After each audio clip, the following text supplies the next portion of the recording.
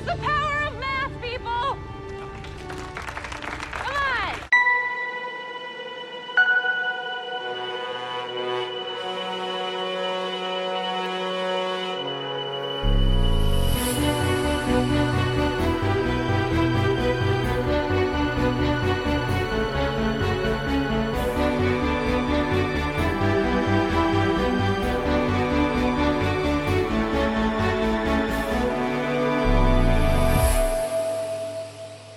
Hello and welcome to Rediscovery, the Star Trek recap podcast that won't infer an entire series plotline through a fortune cookie message.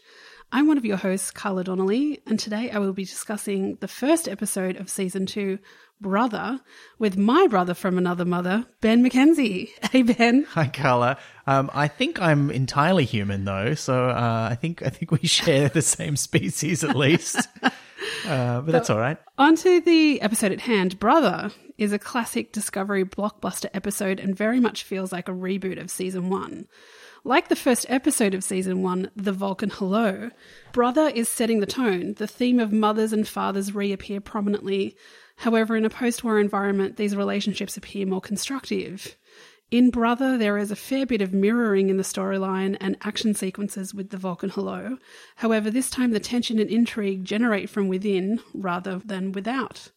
In Season 1, Burnham and the Discovery crew set out to vanquish the Klingons and the Terrans. Season 2 is shaping up to be an in-depth character study of the Discovery's crew members and the familial politics of Michael and Spock. Our crew has been through hell, and now the war is over and the trauma is receding, they have the time and distance to reconnect and reaffirm who they are, not only personally but also professionally, onto the task of what Federation vessels are for: space exploration. This episode begins with a young Michael being adopted by Amanda and Sarek, something a volatile Spock passive-aggressively takes umbrage with. Transitioning to the present day, the Enterprise is hamstrung and out of service, so Captain Pike is assigned to the Discovery to continue the mission that the Enterprise could not complete. Investigate the source of one of 7 red bursts that have been displayed simultaneously 30,000 light-years across the universe. The team arrives at the location of the nearest red burst and discover a Federation medical ship smashed into an asteroid. An away team is gathered with Burnham, Pike, and 2 Enterprise crew members. Connolly, a science officer, is annihilated by space debris mid-mansplain, and Burnham risks her life to save Captain Pike. Landing on the asteroid, the crew explore the wreck of the USS Hiawatha and are led by some advanced probes built from scavenged bits of the ship's tech to the medical bay, where Commander Denise Jet Reno has been keeping the casualties too injured to evacuate alive using her engineering know-how. They set up pattern enhancers and Burnham reroutes power to the ship's transporter bay and they evacuate the casualties, but just as they are about to leave, the power goes out and Burnham is left behind as the others escape. Burnham runs through the disintegrating ship, but is knocked out by falling debris. When she comes to, she sees a blurry vision of a humanoid figure with wings. Pike returns and rescues her, but the sample she grabbed for Tilly is left behind. In the medical bay, Tilly and Burnham cook up a plan to study the asteroid, as it clearly has unique properties worth investigating. Pike gives command back to Saru for the maneuver, and they successfully collect a massive chunk of the asteroid. The Discovery returns to the Enterprise, but it's still disabled. Pike reveals to Burnham that he is staying aboard to share command with Saru, but when she asks to visit Enterprise, tells her that Spock is not there. He went on personal leave a few months earlier to investigate a mystery he kept to himself. Burnham visits Spock's quarters and listens to his personal log, in which he says he is having nightmares as he did when a child, and recorded what he saw. To Burnham's amazement, it's the 7 bursts across the galaxy, which Spock saw before they happened. Dun, dun, dun. What? Oh, wow, this was so good. I was so excited. This episode was so great, Carla. Oh my God. Thrilling. I know, so much cool stuff happening. How did you, that's how I was going to say, how did you feel about it? But that's exactly how you felt about it. That is how I felt about it. I couldn't even contain my feelings about it. No. It was so cool. I loved everything.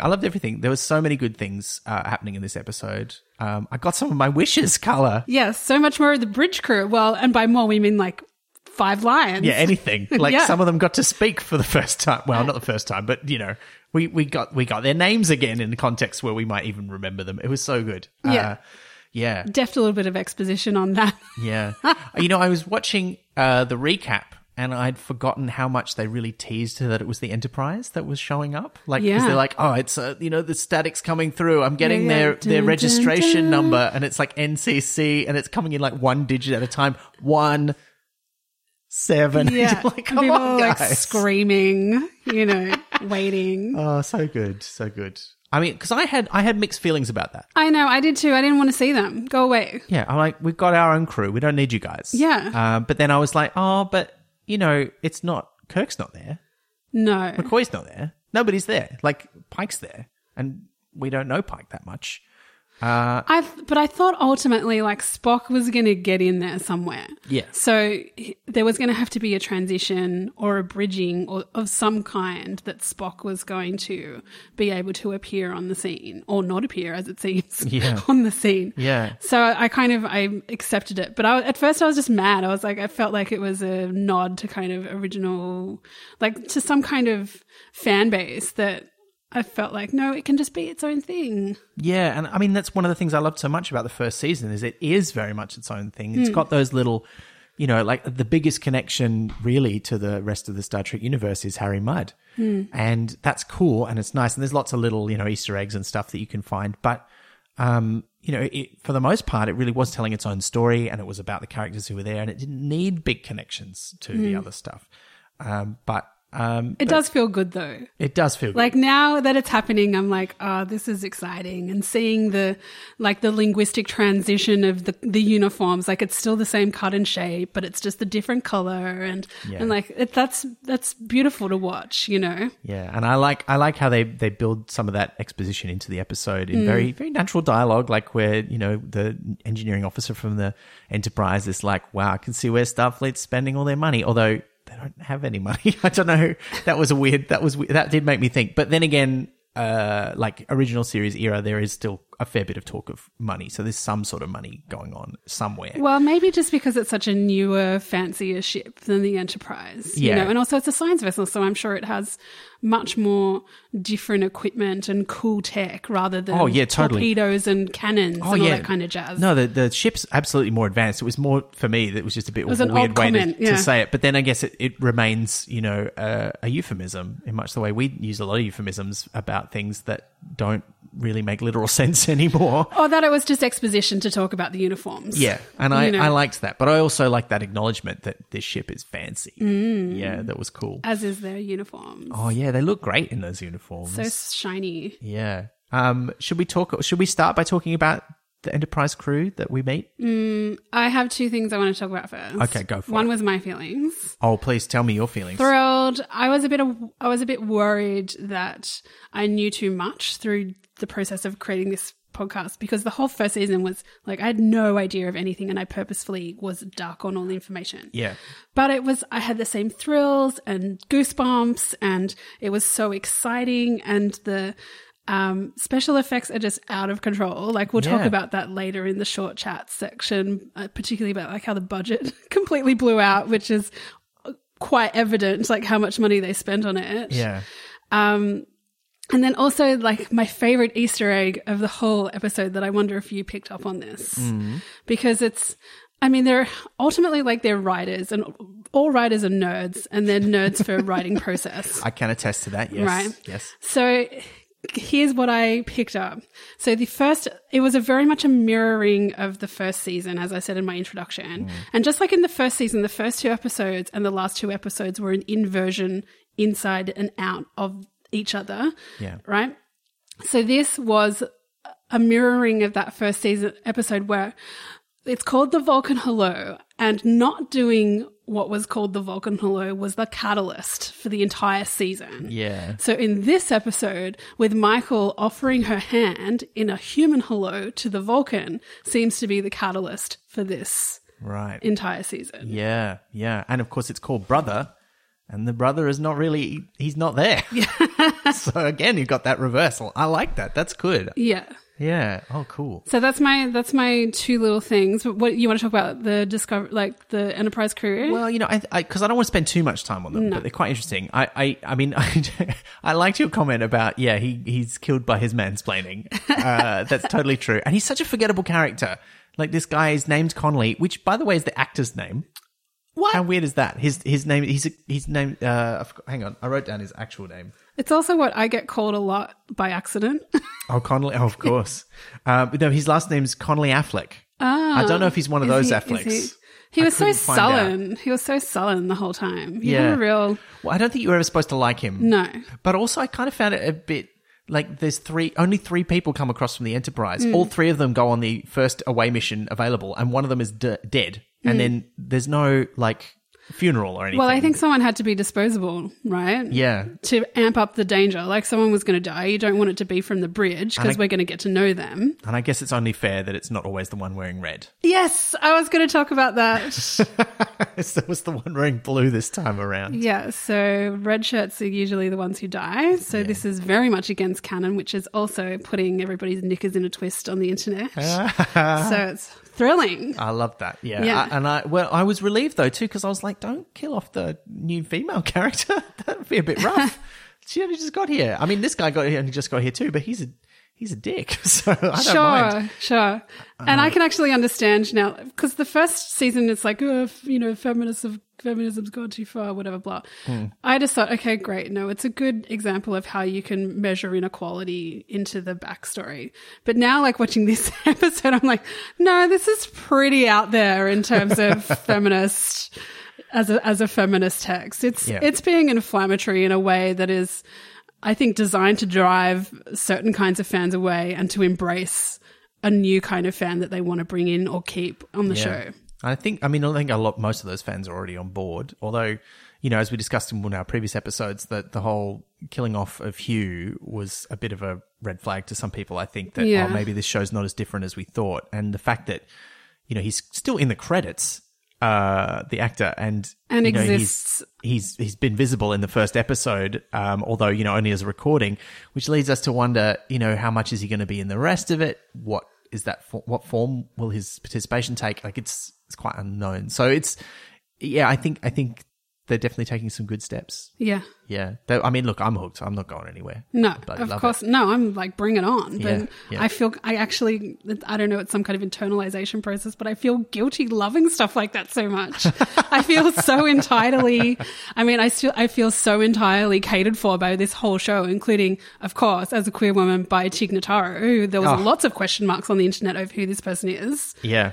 Oh. We obviously knew who Tig was before. Yeah, I've not watched lots of her stand up, but I did buy her like the famous set where she talks about the cancer diagnosis, and just like the most amazing deadpan comedian. Oh my God. Like just perfectly pitched. So I love her work, and she's just so great. She really brings that to this role. I think she brings we can talk about Enterprise sort of feels, because Pike really has that kind of cowboy Kirk swagger. Yeah. Right? And that sort of feels like the deal of the Enterprise. And I feel like Teague sort of has that McCoy kind of acerbicness. Oh, yeah. And I think, and it feels like she's being set up to be kind of like the McCoy of the Discovery. And she's got that sass. Yes, sass. That's exactly and it. what I love that whole idea that, she's an engineer, but she's been forced to do all this medical work, and she's just like, well, the body's just another machine. I'm like, that's so awesome. I really dug that. And like the whole fact, like she piggybacked that guy's heart onto another heart because there was no suitable donor. And I'm like, what? This is amazing. Yeah, I thought that was really cool. So I love her character. I think, Pike's interesting because he has got that cowboy swagger, but he's like a really friendly, affable cowboy. Yeah. He's not leery. He's not out to just shoot people. He's just like, well, come on, let's have a good time. Like he's got that charm, which I really liked. He's like loose, but you feel safe with him at the same time. Yeah. And I wonder how much we'll see of his engineer, like if she's sticking around, because they return to the Enterprise and you're not really sure if she's gone back or not. And weirdly, like this is just a little detail, but again, I love when they bring stuff in from the other series. Like her species is a species that was featured in one episode of Star Trek The Next Generation. Okay. And when I first saw, I didn't realize that when I first saw her, I sort of, was like, she looks a bit familiar. And I was trusting you to tell me about the alien stuff. So, because I didn't know this one. Yeah. Well, I didn't know either. I had to look it up, but because my first thought was, another cyborg. Because we see so many of them. Like the transporter officer that beams them into the ship from the Enterprise is also a cyborg. He's got cybernetic bits. Or is it the prototype Geordie LaForge visor. Oh, well, it could be. It could be. That's what I was thinking. And, the engineer, I thought she was also a cyborg, but no, she's this species, I think they call the Barzan, and they need, it's a little respirator because they have like this weird... Oh, they can't... They can breathe oxygen, but they also need some other gases that are quite toxic to other creatures, so they have this little thing that sort of injects it into their face so they can breathe it in. That's what she's wearing. So, yeah, and but I thought she was kind of cool. We didn't see much of her, but I liked how no-nonsense she was. And she had a little bit of sass as well when she's like looking around the Discovery going, wow, this is great. And Pike had that great line, like, thou shalt not covet thy neighbour's starship. I thought that was cool. He's great. I immediately love him. Also, Anson Mount, like, he was born to play that role. They could have just called him Anson Mount. Like, that is such a Star Trek captain name. Yeah, it is. You know? I hadn't thought of that. That was great. It's weirdly, like, I feel like I know Captain Pike fairly well because one of the few things that I have watched more than once of the original Star Trek is the Captain Pike episode, the two-parter, the Menagerie. And, I like that they had the little reference to that in the fortune cookie message. Oh. Which I don't know. See, I'm not trying to read too much into it, as you suggested in the intro. But well, give me that back history because I don't know that. Sure. And then I can explain what I think it means. All right. Well, so the original pilot for the original Star Trek was called The Cage, and it was about visiting these aliens who had these incredible, like, illusory mind powers, and they were trying to capture people because their civilization had been devastated, and put them in a sort of, a state where they had these illusory lives of luxury and wonder. And they capture the Enterprise crew, which includes Captain Pike, because Kirk was not the captain in the original pilot. And they try to persuade him basically to stay on the planet and mate with this human woman who's like from a crashed expedition ship that they'd come to find, so that they could like breed a race of humans that they could use effectively as slaves. It's a pretty awful storyline in terms of what they're doing. But then what happened was during the first season, this might dovetail into your discussions about the budget on Discovery. But they found because it was quite a new groundbreaking show in terms of special effects back in the 60s, they were running behind in the production and they had to figure out some way to write episodes they could make real quick. So they turned in a 2-part episode, the only one that they made, called The Menagerie, which reused a whole heap of footage from the unaired pilot. And so the story became that long before, and this is why Pike was introduced as a previous captain of the Enterprise, like, a decade before the episode happened, Spock was serving on the Enterprise as a science officer for Captain Pike. They'd had this adventure, and now in the future, Pike's like retired from being a captain. He's been sort of kicked upstairs, so to speak, or he's now a fleet commander, I think. And he is involved in a mission where he gets horribly burned and ends up in a wheelchair, which is a bit weird. Like, it's the future. Like, well, there was a wheelchair user on Discovery, and maybe that was a reference to that as well. Well, it could well be. I mean, I guess more weirdly is that they give him this sort of, and again, the disability politics of this is not great, but he can't speak anymore. He's got facial burns. That means he can't speak and he can't move very much. And so he's in this sort of remote control wheelchair that's controlled by his thoughts because he's still perfectly cognizant in mind. And he can only communicate by beeping like once or twice. And I'm like, I feel like in Star Trek Future, they would have more sophisticated ways of doing that. But anyway, he can't do that.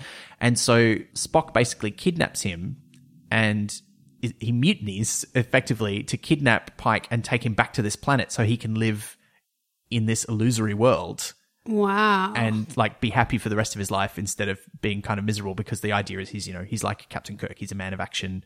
Like, not being able to go out and have adventures would be torture for him, which again, as I say, the disability politics and that is not great, but that's the sort of backstory of Captain Pike. So that's what what was the fortune cookie again? Not every cage is a prison. Not every cage is a prison, nor every loss eternal. So I think that not every cage is a prison. It seems to me fairly clearly like an in-jokey reference to the fact that his original episode was called The Cage, and he goes back voluntarily into this cage to live out his life. Oh, it could be like a Rorschach as well. Like, see, to me, I think it means 1,000% Lorca's coming back. Oh, yeah. Well, there's more than a few people I have heard have said that. But then hearing that again, I'm like, is that a Hugh thing too? Yeah, it could be. Can he become like embodied in a robot body or something? Yeah, or, like you know... Black Mirror style, you know, all of... Oh, God, no. No. Oh, that's horrifying. I don't know. It's Star Trek.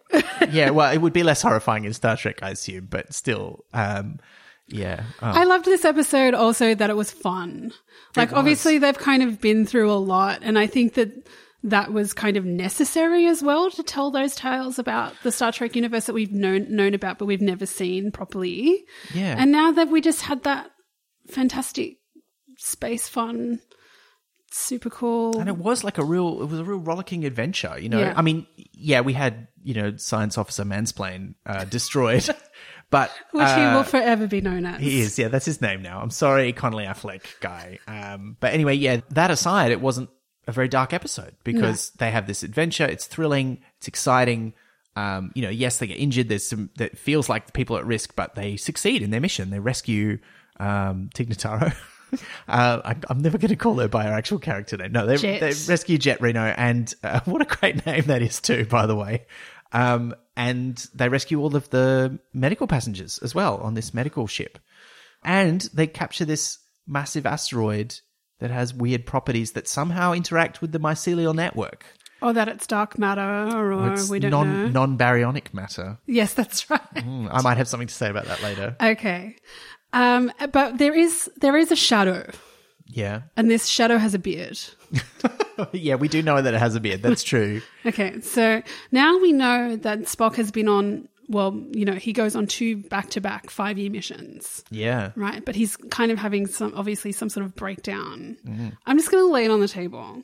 Do you think they're setting up some freaky-deaky incest situation here? It does feel that way. No. And you know what? Like, I've been through this with another TV show. So the Flash TV show, the DC one.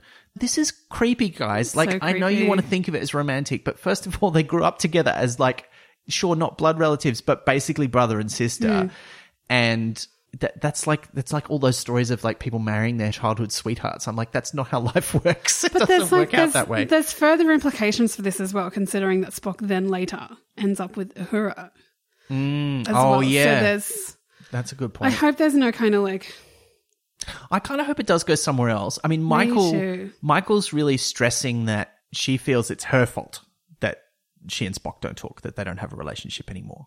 But he doesn't speak to Sarek either, and Sarek is like, I never thought I would hear from him again. We know why that is, though, because that's addressed in the original series. Okay. Because he gets, because remember, there's that episode, I think it's Leth, I always get the names confused, but where Sarek's replaying that day where he had to pick who was going to go to the Vulcan Science Academy. Yes. And he picks Spock. Yes. But Spock decides not to go to the Vulcan Science Academy. He gives up his space there and goes to Starfleet instead, and that's the reason why they don't talk to each other for something like 18 years. And in fact, they still, when they meet... I didn't realize it was so cataclysmic. Well, when they meet in Star Trek, the original series, I think that's the first time they speak. It, yes. So I think Sarek, even if Spock's in this, I don't think Sarek's going to meet him and speak to him during this period.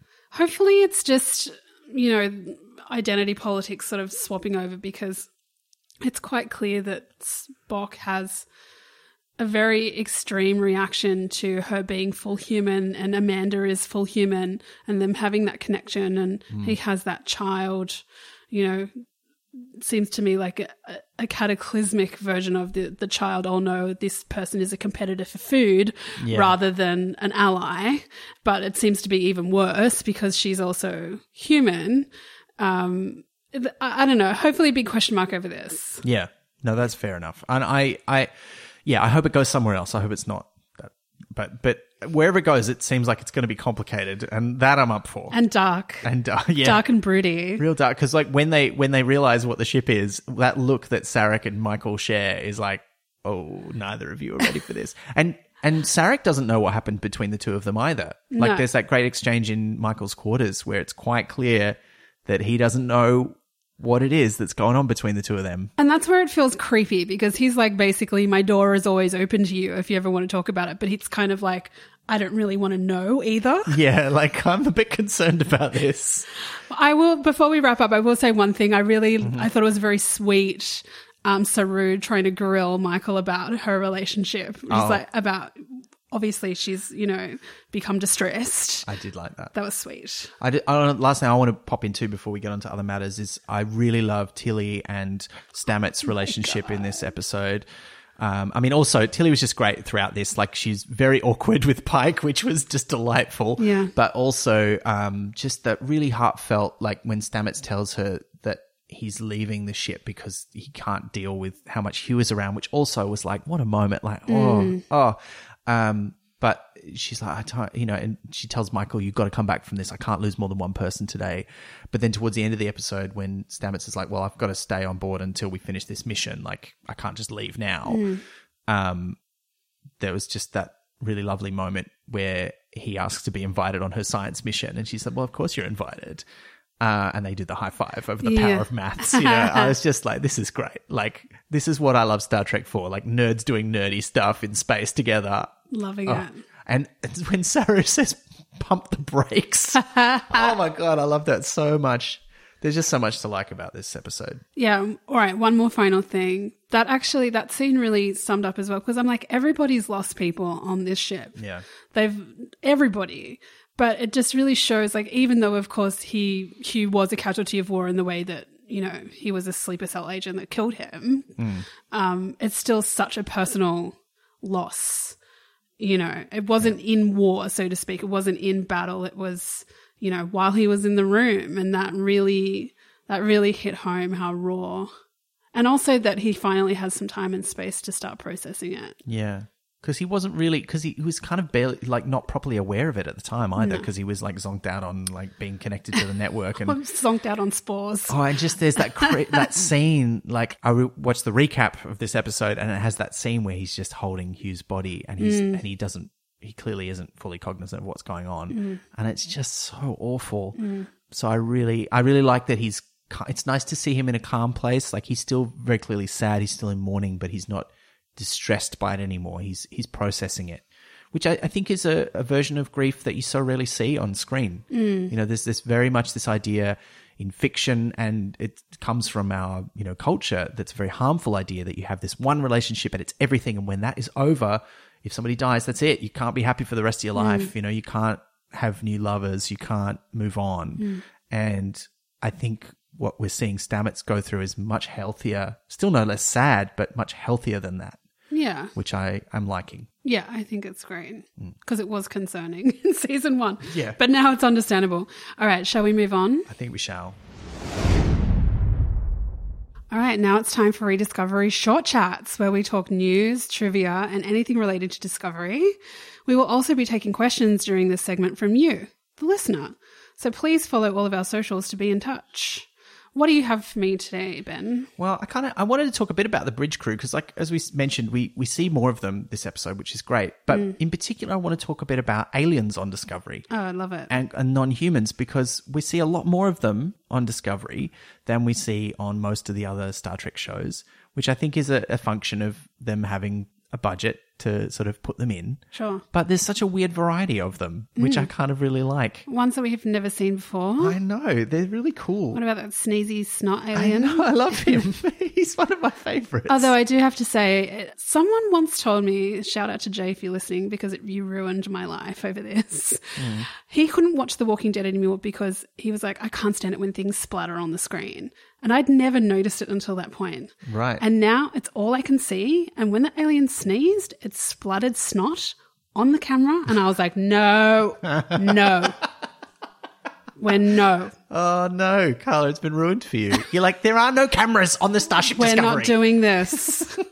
Well, hopefully they don't do it anymore. On notice. That was Discovery. A bit much. But yeah, I just really liked that. And one of the things I like is there's the character Ariam.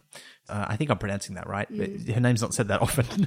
And she's the one who looks like an android, basically, on the bridge. And I think we have to assume she's not actually a full android because there's so much duff about Data being unique and the only like fully sentient robot effectively in so this the has kind of universe. gone around in circles. And at first they said that she was an augmented alien. Yes. Which caused some confusion. And now they say that she's a heavily augmented human. Yeah, which is also weird. I hope there's an episode about augmentation at some point where it becomes a plot point just to give us some context of what is the deal? Like, does it become Well- less popular in 10 years' time? Well, apparently or she can swap parts of her thing out Oh, yeah, for specific missions. And I'm like, what is that tech? Yeah, they said it was on one of the After Trek episodes, wasn't it, where they talked about that? Yes. Is that right? Or Yes. on one of the websites Yeah. or something? Yeah. Yeah. The So link's on our Twitter if anyone wants to find it. yeah, so I think that's quite interesting. That was from Quiet Thing. The other interesting thing about her, though, is that the actor who played her in the first season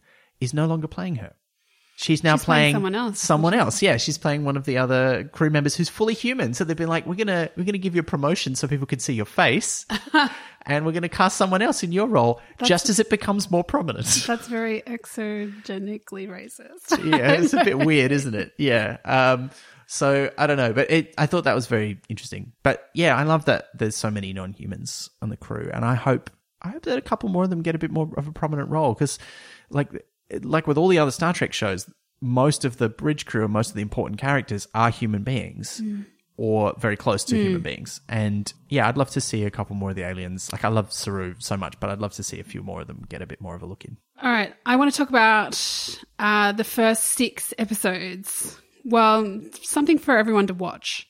So Brian Fuller left the show. Brian Fuller designed the entire universe, which was like 3 or 4 shows, which we are now seeing becoming. But I don't think he designed them in that way. Anyway, he imagined a whole timeline with multiple shows.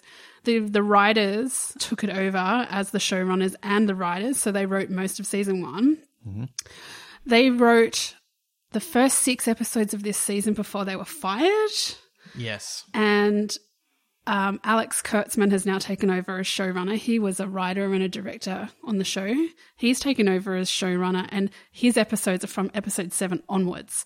And he has indicated that, you know, his show will be very much more aligned. So I don't know whether there's going to be quite a clear demarcation, or I don't know, but it's something for everybody to have in the back of their minds. Yeah, it's interesting, isn't it? Because when we talk about it being, he's had this whole timeline of multiple shows.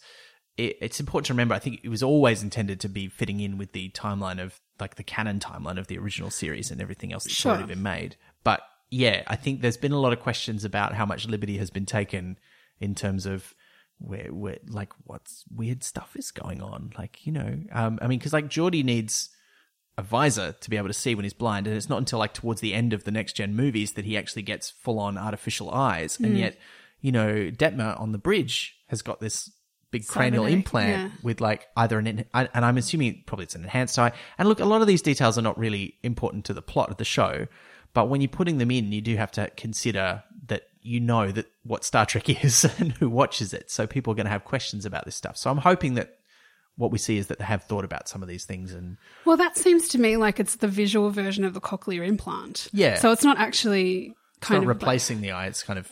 Oh no, it doesn't look like that she has a glass eye, doesn't it? It doesn't. Yeah. It looks like an artificial the eye. one on that side. Whereas with Geordi, it's like it totally commandeers his visual network and makes his real eyes, because his real eyes just didn't work. Yeah. And so when he gets the new ones, they just replace them. Except when he's on, you know, in Insurrection, where his eyes grow back. And I'm like, what do you mean they grow back? Like, but yeah, he has to take his implants out or something. Oh my God, I have to go and watch all the movies again. Insurrection is my secret ones. favorite. It's my secret favorite. Oh, okay. Yeah. I'll have to go and watch all the next gen ones again, because it got a lot of Tom flack. Hardy's in it as young Picard, which is so absurd and hot. Look, he's the best thing about that film. It's really not very good. But Insurrection, yeah, is my secret fave of the films. I really love it. Do you have any other news? Not any news. I don't think. I do want to. Can I talk a bit about science very briefly? Of course. I feel like I need a science corner. Ben's Science Corner. When Tilly and Burnham are talking about the asteroid and the fact that it interacts with the mycelial network in some way, they describe it as non-baryonic matter. And I love it when they use like interesting real science terms in Star Trek. And often, you know, so often it's just technobabble that makes no sense and doesn't really interact with the real world at all. But non-baryonic matter is a thing, because baryons are basically, they're a class of subatomic particle. The most famous baryons are ones that you would have heard of. They're protons and neutrons. So pretty much all normal matter that we interact with is made up of, at least in part, baryons. And so non-baryonic matter is a real thing, and it's a bit weird. And in our universe, in what we know in the real world, the kind of things that might be non-baryonic matter include the matter in black holes or dark matter, or neutrinos, that sort of thing. So it is a real consideration that this is weird, and I think the implication is this is non-baryonic matter we haven't seen before. So I just was quite excited to see a science term used in a way that kind of made sense. Well, and now that the spore drive is decommissioned, I feel like I missed the memo on that. But are we going to have black hole? Are we going to have the ability to make black holes? Oh, God. Oh. Yeah, well, they're going to do something, aren't they? I mean, it's a science vessel. I just hope they don't end up like the Glen. Someone like the Enterprise have to come and save them because they've done something dumb. Actually, and look, this is a question is that I was a bit confused about the Enterprise being shut down.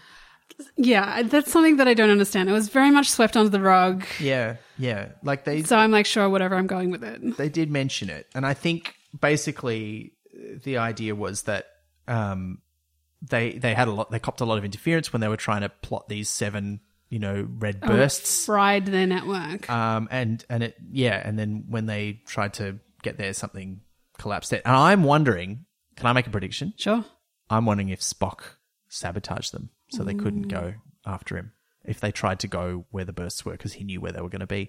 And I also found, if I can say one other thing that made it a bit confusing for me, is the way they talked about how the bursts work. Because the whole point of them being interesting is the 7 of them happen identically at the same time, but then they all disappear too quickly for them to get a fix on where they are, except for one, which they can track. And I'm like, but hang on, where the others are. You've got them plotted on a map of the galaxy, and then you go to this one and it's not there anymore. Like his famous line, where's my red thing? I was expecting a big red thing. Anyway, but... the thing that we know is that the Milky Way, it's a Milky Way universe thing, so solar system thing, so presumably it's going to impact Earth. That's going to be probably the thing they focus on the most. Yeah, look, this is reminding me that one thing I want to look up before the next episode is... how the quadrants, the alpha quadrant, beta quadrant, gamma quadrant, how they align with the Milky Way. And I have a feeling that it's all in the one galaxy. I'm not sure because I can't remember if the delta quadrant is like another galaxy, which explains why it's so far away. But the Milky Way is about 30,000 light years from one end to the other, if I remember rightly. So, yeah, that fits. So, and then also there was the Milky Way story that Michael told right at the beginning. So there's a lot of stuff, spider sensors there. There's a lot of stuff going on. One other thing I want to let everyone know, if you don't know already, is that there's been a new Star Trek show announced. Oh, yeah. Starring Michelle Yeoh as evil Emperor, the Emperor, / now good Philippa Georgiou, working for Black Ops. The whole show is going to star her working in Black Ops. There's question marks over whether it will start production at the end of Discovery or overlap, which sort of creates a lot of question marks about, the future of Discovery and what it is intended to be. They're saying 4 seasons, but we'll see what happens there. But that is thrilling.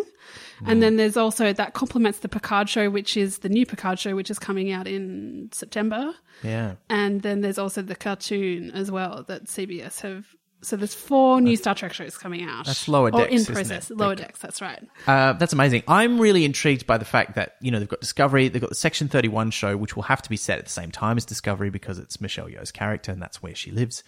I don't know about Lower Decks. But then you've got the Picard show, which is this outlier, which has to be set further in the future. Far into the future. Than any other Star Trek show because it's got to be a reasonable amount of time after the Next Generation. So I'm like...